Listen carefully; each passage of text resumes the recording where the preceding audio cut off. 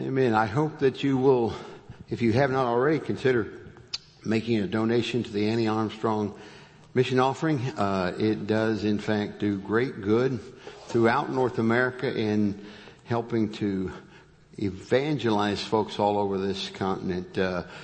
We're going to be looking at a church in Philippi that was, okay. Oh, I'm being waved at. Thank you, Sarah. Children, you're dismissed. Couldn't do it without you, Sarah. Thank you. While I'm saying that, I hope some of you will take the time to check in with Sarah and say, hey, I'd like to come by and visit Awana some Wednesday night. You should see this place on Wednesday night, right, Sharon? It's amazing what God is doing in our children's ministry through our workers. We have very faithful, godly people that gather here every Wednesday night and share God's Word with our young people. And it's just a joy to watch what's going on. So check in with Sarah and say, hey, I'd like to come and just observe one night and let her know that you're supporting her with not only your prayers, but by maybe considering being a part of Awana this fall. My thoughts, and I've shared these with Sarah, that we've got like 40 plus kids right now on Wednesday night. I think we're going to have 80 kids in the fall. It's going to grow. It's continuing to grow. I saw a couple of the kids from Awana just yesterday. We had a gathering over at Stonehaven where we have a regular Wednesday meeting, and several churches were gathered there yesterday in a block party, and it was a unique and a blessed event. I saw people in there, that were just barely walking, and people who were older and barely walking, and all together, all ages, all colors, all stripes, all churches. There was hip hop music and bluegrass gospel, and it all worked. And it was a great, great day. And so anyway, I saw a couple of the kids there, and it was funny. They don't normally see me outside of Wednesday night Awana. So you know how it is when you see somebody out of the element that you're used to seeing them in. It took them a while to go, oh yeah, I know you. But anyway, take your Bibles and join me in Acts 16 today. And we're going to be looking at Paul's trip to Philippi.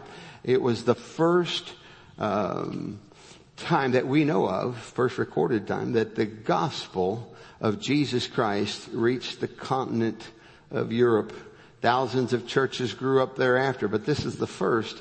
We're going to kind of take a travel through the book of Acts here, and particularly chapter 16, to see how that came to pass and see some of the things that they faced and what they did and what they went through in the first century are the same things that you and I face in the 21st century.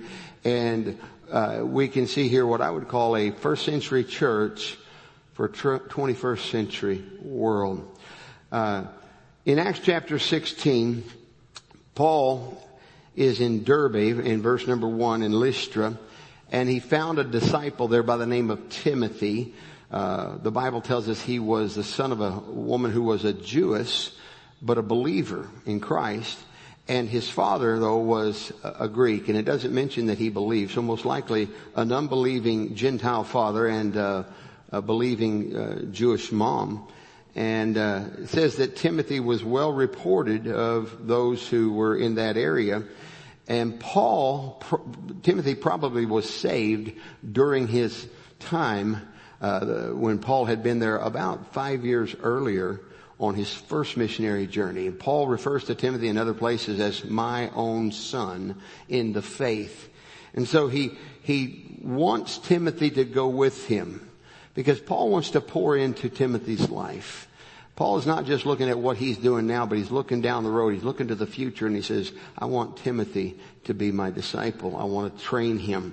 And so he takes Timothy with him, and it says in verse 4 that they went through the cities and delivered the decrees to keep that were ordained of the apostles and elders which were at Jerusalem.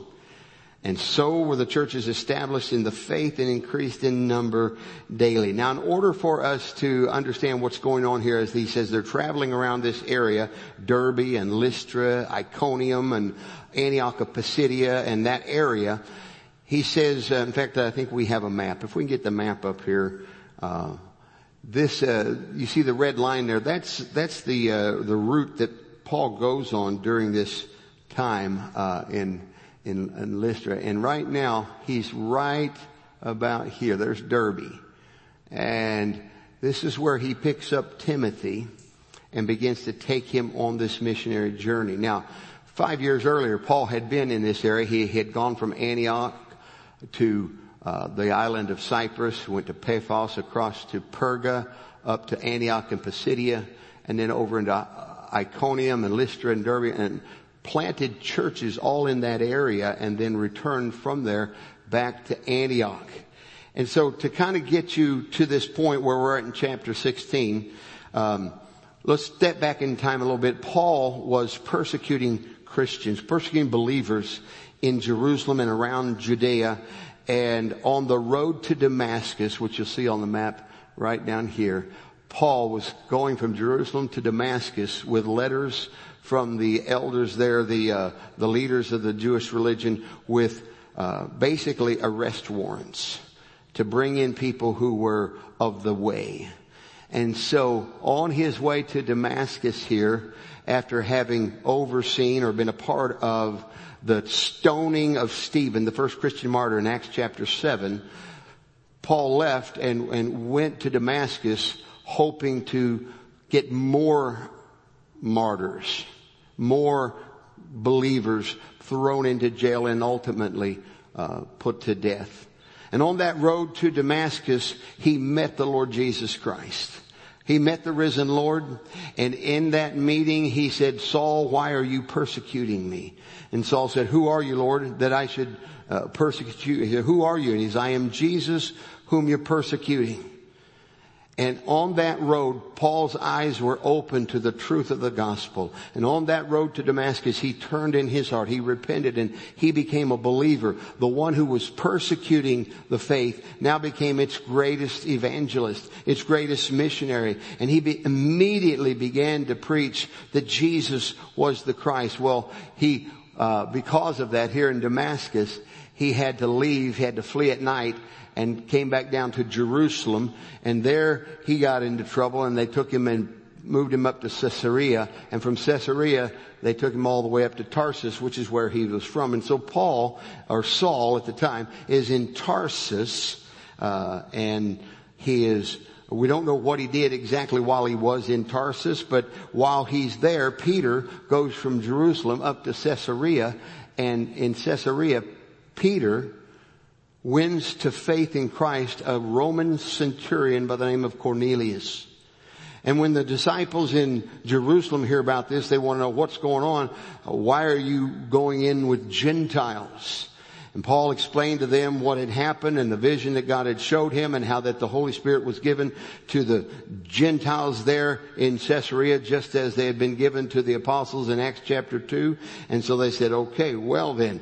And in chapter 11, we're told that because of the persecution taking place in and around Jerusalem, the believers fled from Jerusalem and went as far as Antioch preaching the gospel. But they were only preaching it to the Jews. And then in Antioch, some Grecian believers, these are Hellenistic Jews. They were born Jewish. They were Jewish by birth, but they were Gentile in their lifestyle. They didn't grow up in Judea. They didn't live like the Jews. They didn't follow the Old Testament customs and laws. And so the Jewish leaders, the Christian leaders in Jerusalem, sent Barnabas from Jerusalem up to Antioch to find out what's going on in Antioch. And he gets there in chapter 11, and he finds out that there are multitudes of believers, Jew, Gentile, Hellenist Jews, that have come to faith in Christ because of these disciples that fled Jerusalem and went up to Antioch. And so he comforts them and encourages them, and he remembers that, Saul, who was saved down here in Damascus and was now up here in Tarsus, that when God saved him, Ananias said that God said through Ananias that Saul was a chosen vessel to bear his name among the Gentiles. And so here's Barnabas in Antioch, he sees the situation. He said, we got a lot of Gentile believers. I'd better call Saul. Okay? Some of you get it. And so he goes up to Tarsus and he brings Saul back to Antioch. And the Bible tells us that's the first time in history that believers were called Christians. And Saul and Barnabas taught the church there in Antioch for over a year and saw more souls saved. And then about chapter 12, Saul and Barnabas take a trip from Antioch down to Jerusalem with a benevolent gift for the Christians that are there because of the persecution. And while they're there, they bring back a young man by the name of John Mark. And they come back to Antioch. Now, John Mark had been with them on that first missionary journey over here, but he left when things got tough and went back to Jerusalem. And so in Antioch, Paul says to Barnabas, let's go back and visit these churches that we started, that we planted 5 years ago, and let's see how they're doing. And Barnabas said, good idea. I'll get John Mark and we'll be ready to go. And Paul said, no, John Mark's not going. And they had such a disagreement, such a dispute that they split.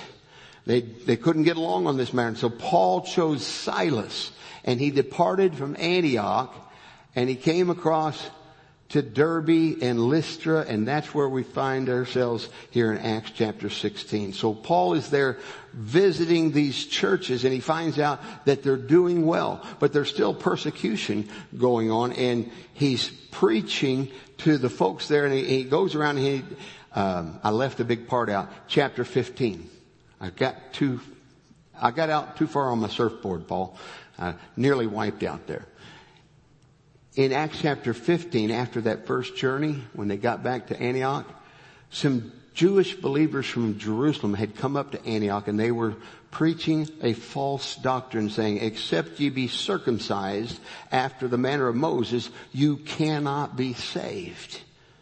And so Paul disputed with them. They went down to Jerusalem. They had a conference about this. Say, hey, what's going on? Some of your guys are coming up to Antioch where we've got a good church going in, and they're telling us that you can't be saved if you're not circumcised. What's the deal? And they had this conference in Acts chapter 15, and they determined, no, that is not the gospel. That is not the truth. You do not have to follow the law of Moses in order to be saved. You do not have to be circumcised in order to be saved. In fact, Peter put it this way. He said, we believe that through the grace of our Lord Jesus Christ, we Jews, shall be saved, even as they, those Gentiles. Peter put it that way because he didn't say, hey, the Gentiles got to get saved the same way we do. No, he said, no, we get saved the same way they do. And so it was clear, salvation is not of the Old Testament law. It's not the law of Moses. It's the grace of God through Jesus Christ. And they wrote letters and gave them to Paul and Barnabas, and they went back and to spread this among all the churches that had grown up over the last several years, and telling them these are the decrees. They gave them 4 specific things to follow in their testimony. But he said, you do not have to follow the law of Moses. There is no circumcision required for your salvation. And all the male converts said, whew, thank God. And so Paul and Silas now leave and go back to, they're here giving those decrees to the churches that they had established 5 years earlier. And then they make their way westward. And they want to come down here to what's called Asia Minor. And the Holy Spirit says, no, you're not going to preach. In fact, it says he forbade them to preach there. And then they wanted to go north into Bithynia. And the Spirit said, no, don't go. Now, I don't know about you, but I've been told by people before, no, you can't preach here.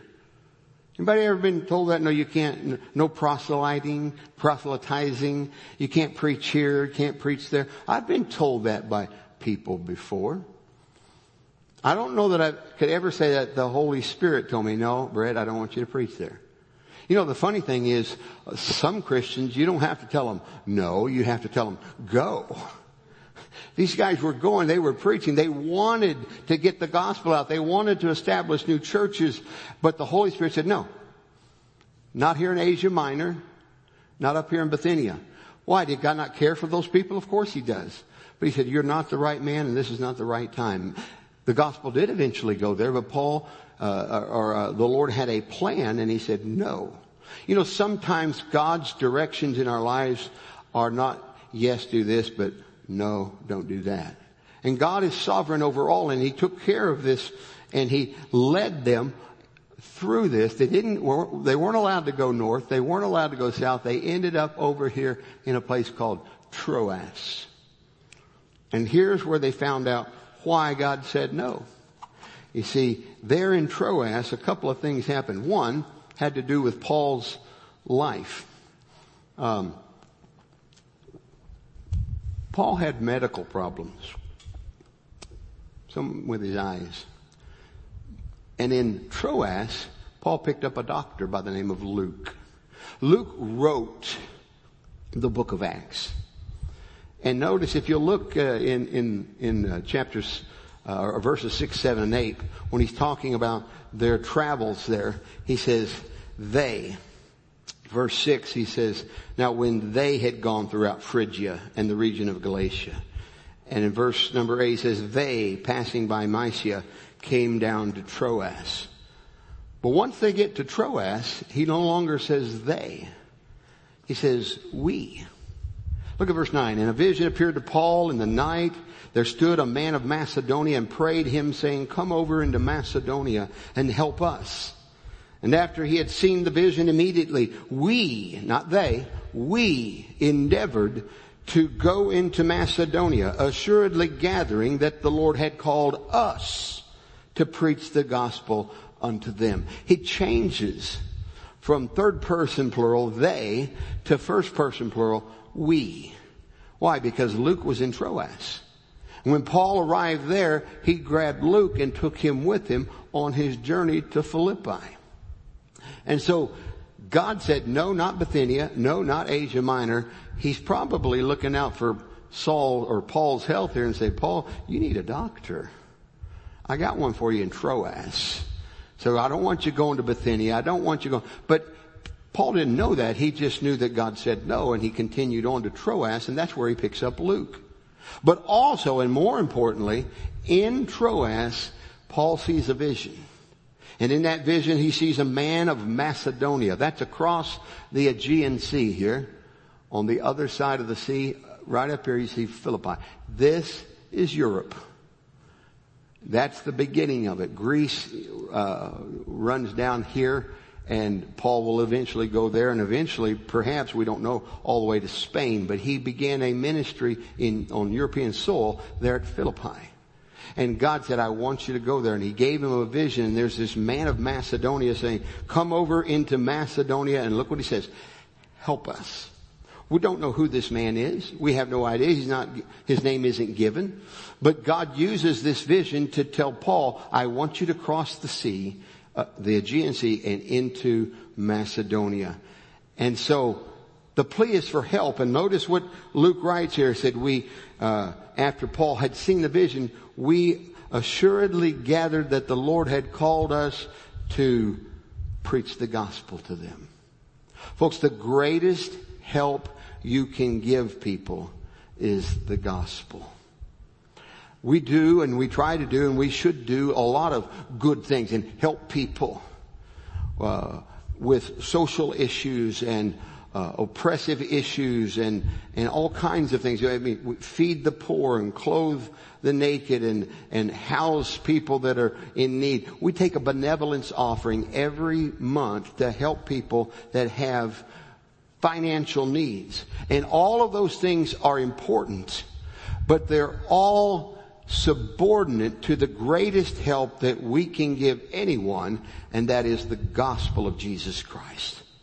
How horrible, how frightful it would be to just help people in their physical needs and not give them the greatest message, the greatest thing they need for their soul's needs. Listen, it doesn't matter when you leave this world if you leave hungry or full. It doesn't matter if you leave rich or poor. It doesn't matter if you leave hurting or in perfect health.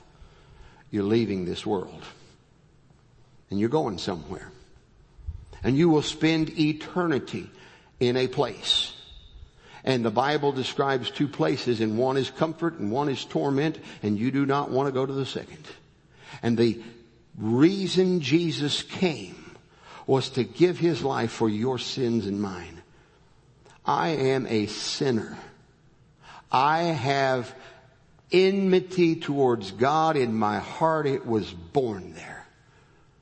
There's a darkness and a chasm between a soul of man and the heart of God that God himself crossed when he sent Jesus into this world to go to the cross, take my sins, take your sins, and die in our place. And that is the only thing that this world must hear. The message that the world must hear is not a political message. It is not a medical message. It is not any message other than the gospel message that Christ died for our sins, was buried and rose from the dead to save us. And so this man of Macedonia says, come over and help us. And they said, we will. And we will come and preach the gospel. So in verse 11 it says they loosed from Troas and they came to the Samothracia, and then from there across to Neapolis, and from Neapolis up to Philippi.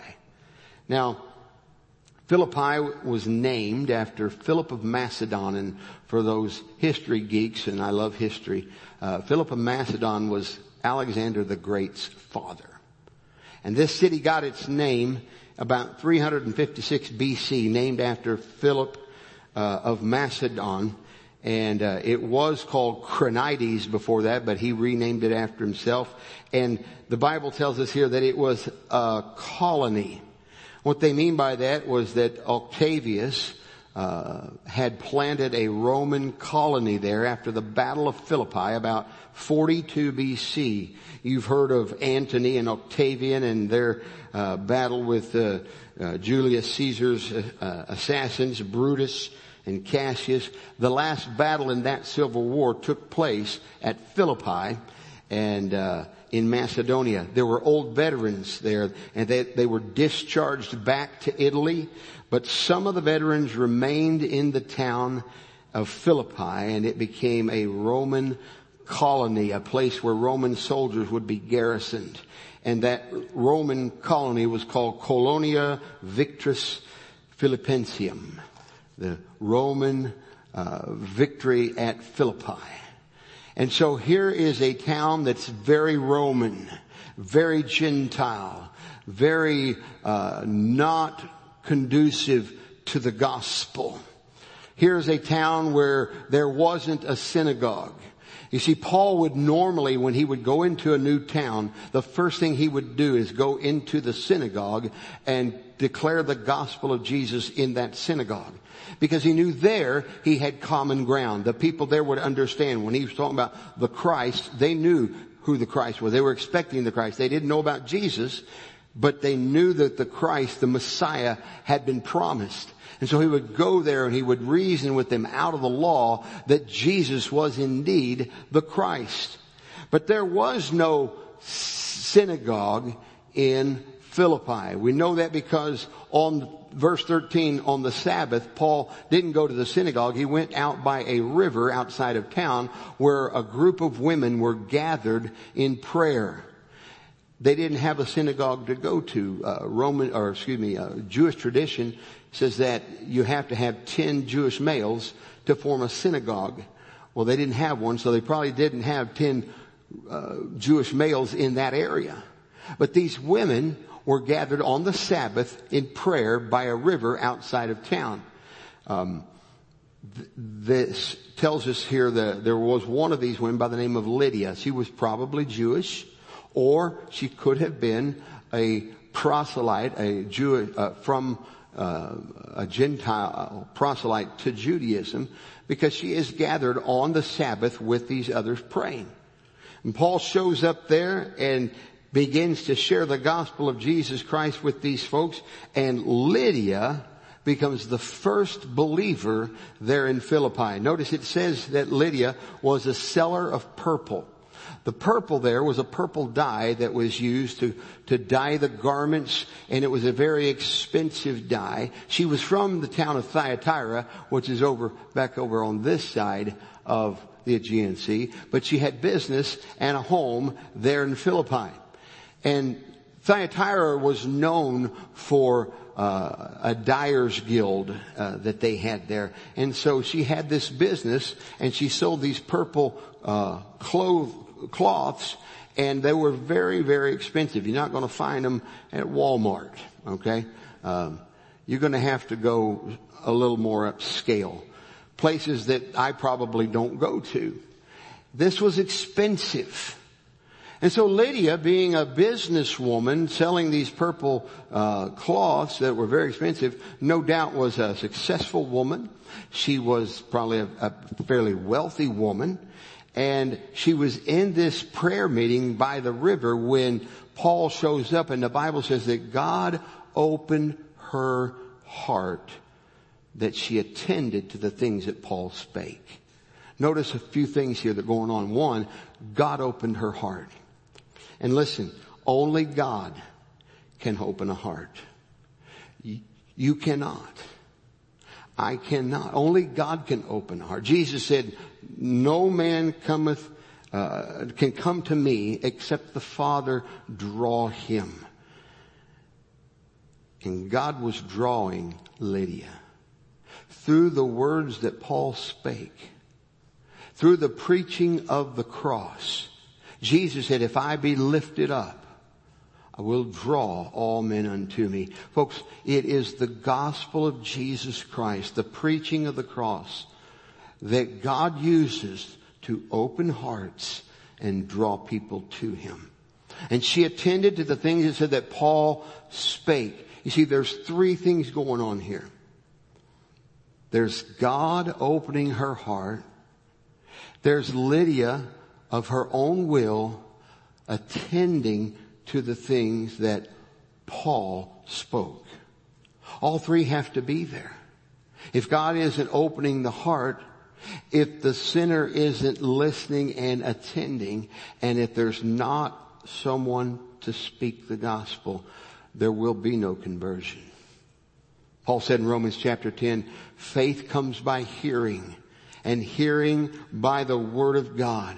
And so Lydia received Christ that day, and it says she was baptized in all her household. So not only Lydia, but her family. We don't know how many that is, but they all believed and they all got saved. And what a glorious thing it is when you see Christians, a person getting saved, and then another, and a whole household.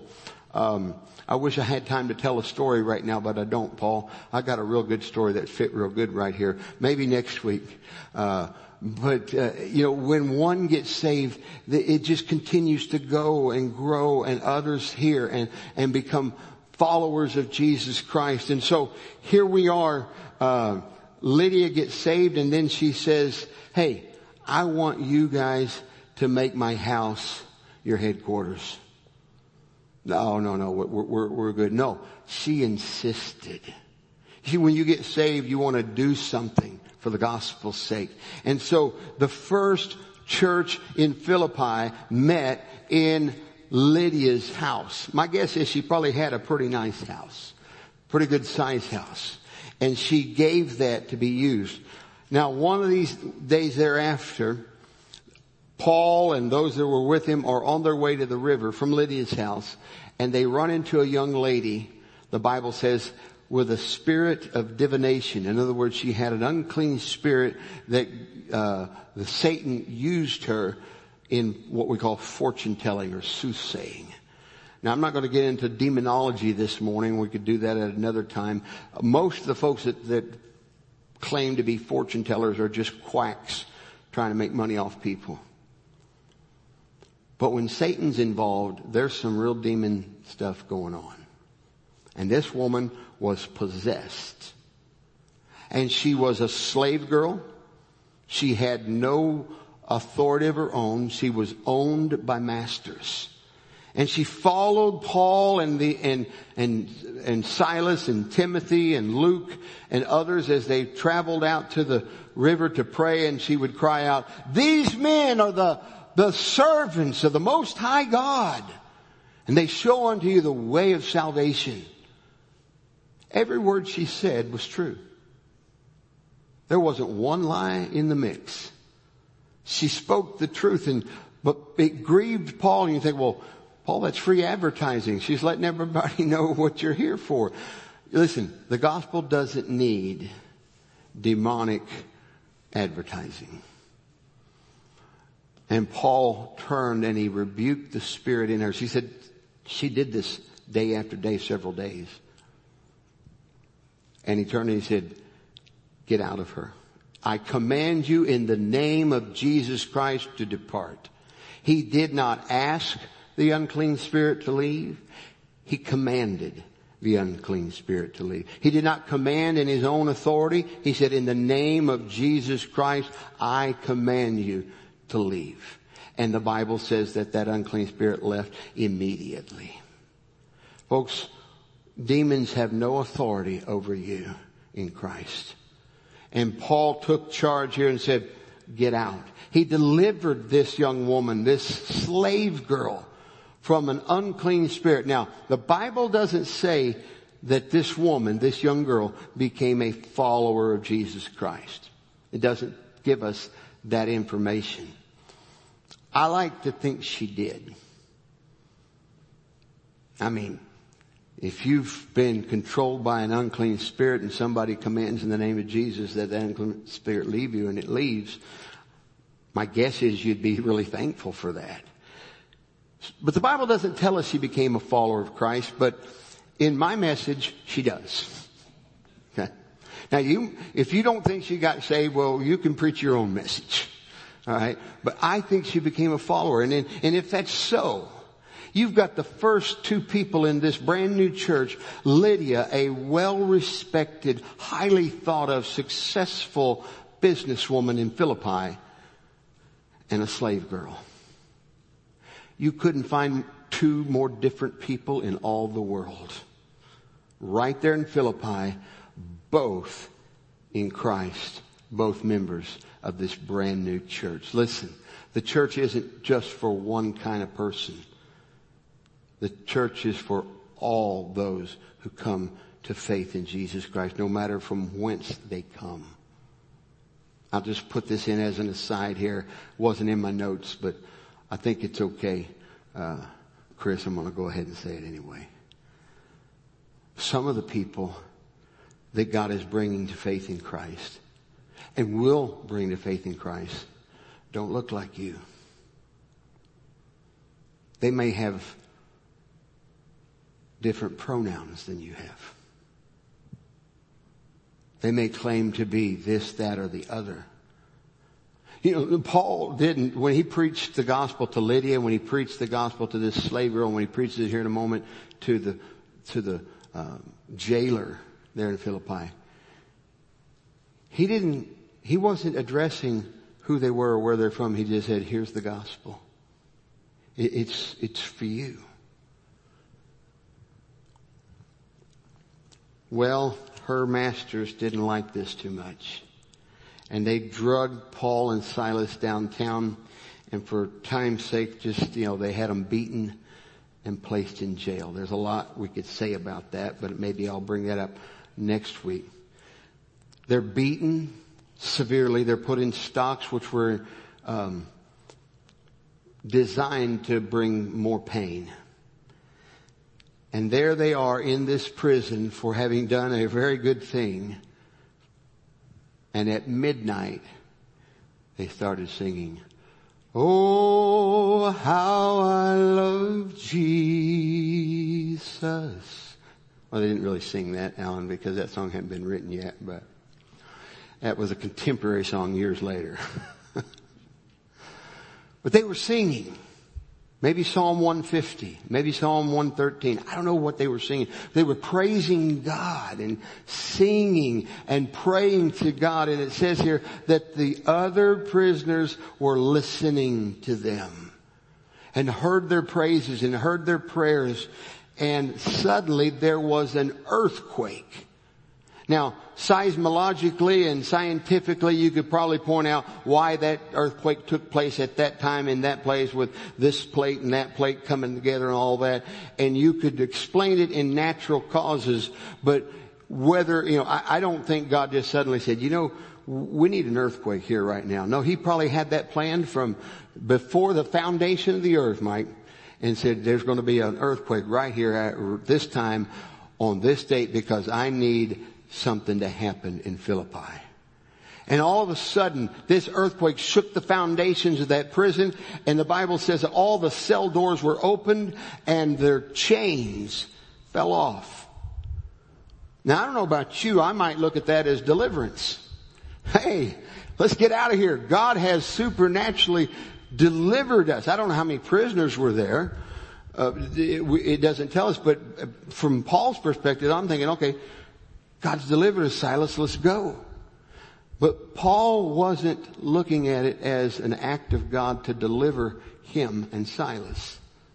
No, he saw a distraught jailer with his sword out, about to take his own life. Would you have just run out the door?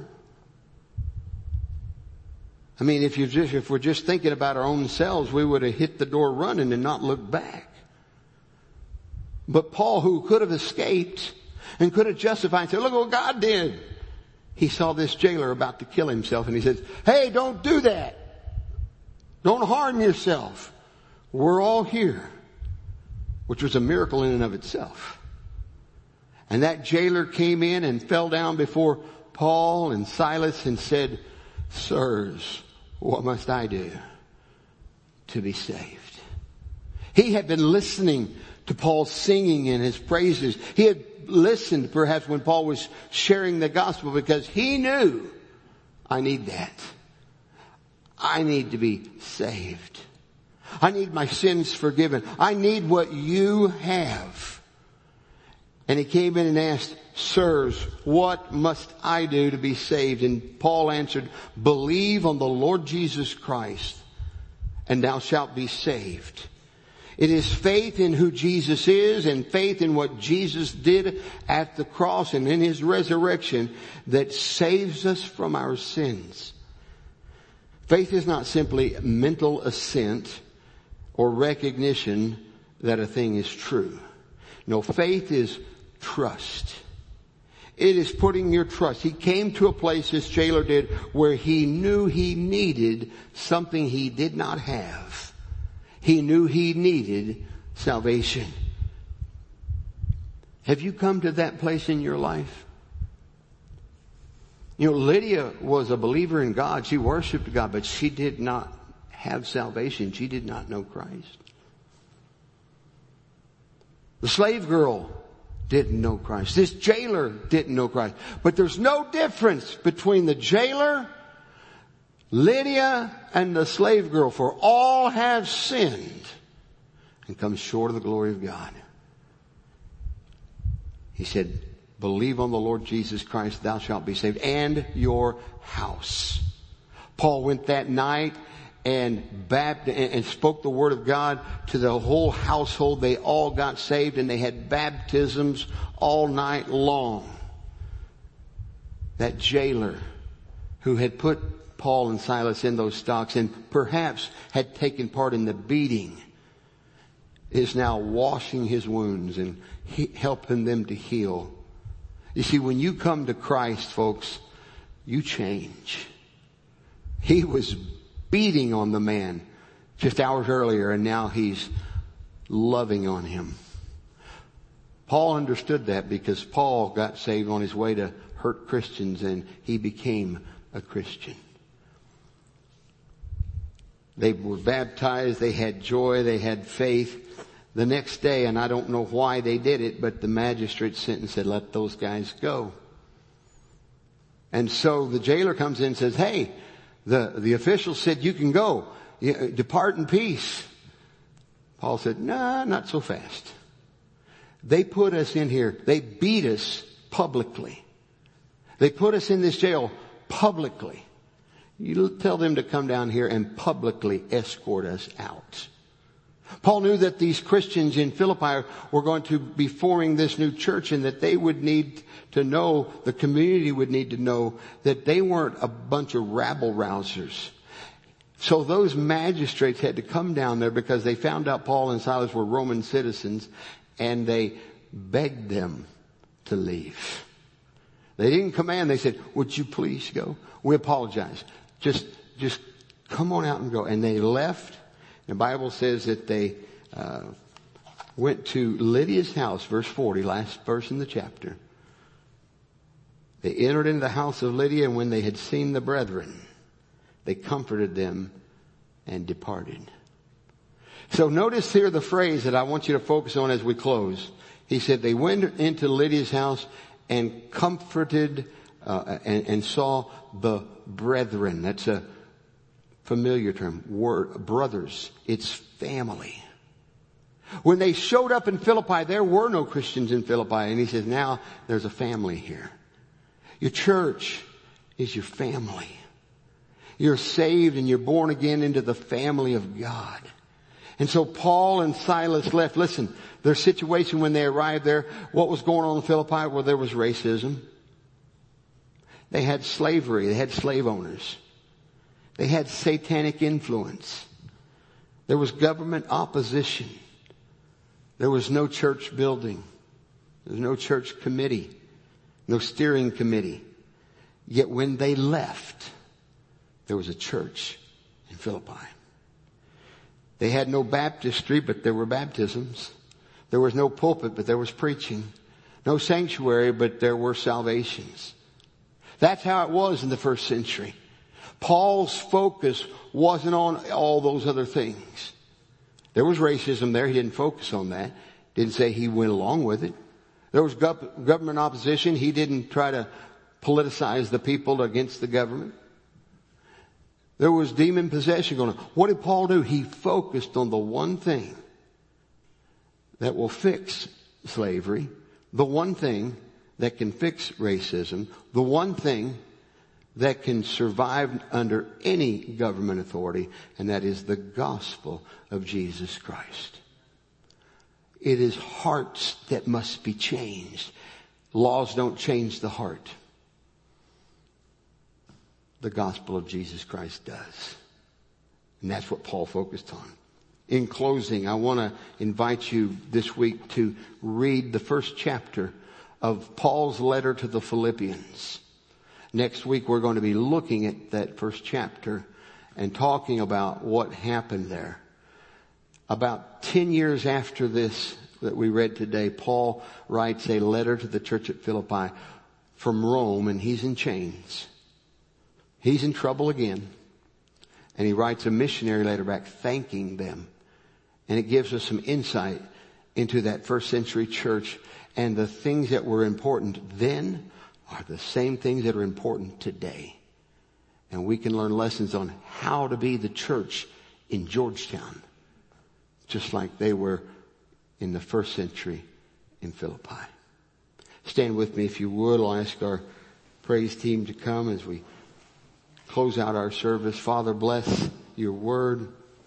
Thank you for Paul and Silas and the missionary trip to Philippi. And Lord, help us to learn lessons that will help us in the 21st century to serve you and be as this church was in the very first century of existence. We pray this in Jesus' name. Amen.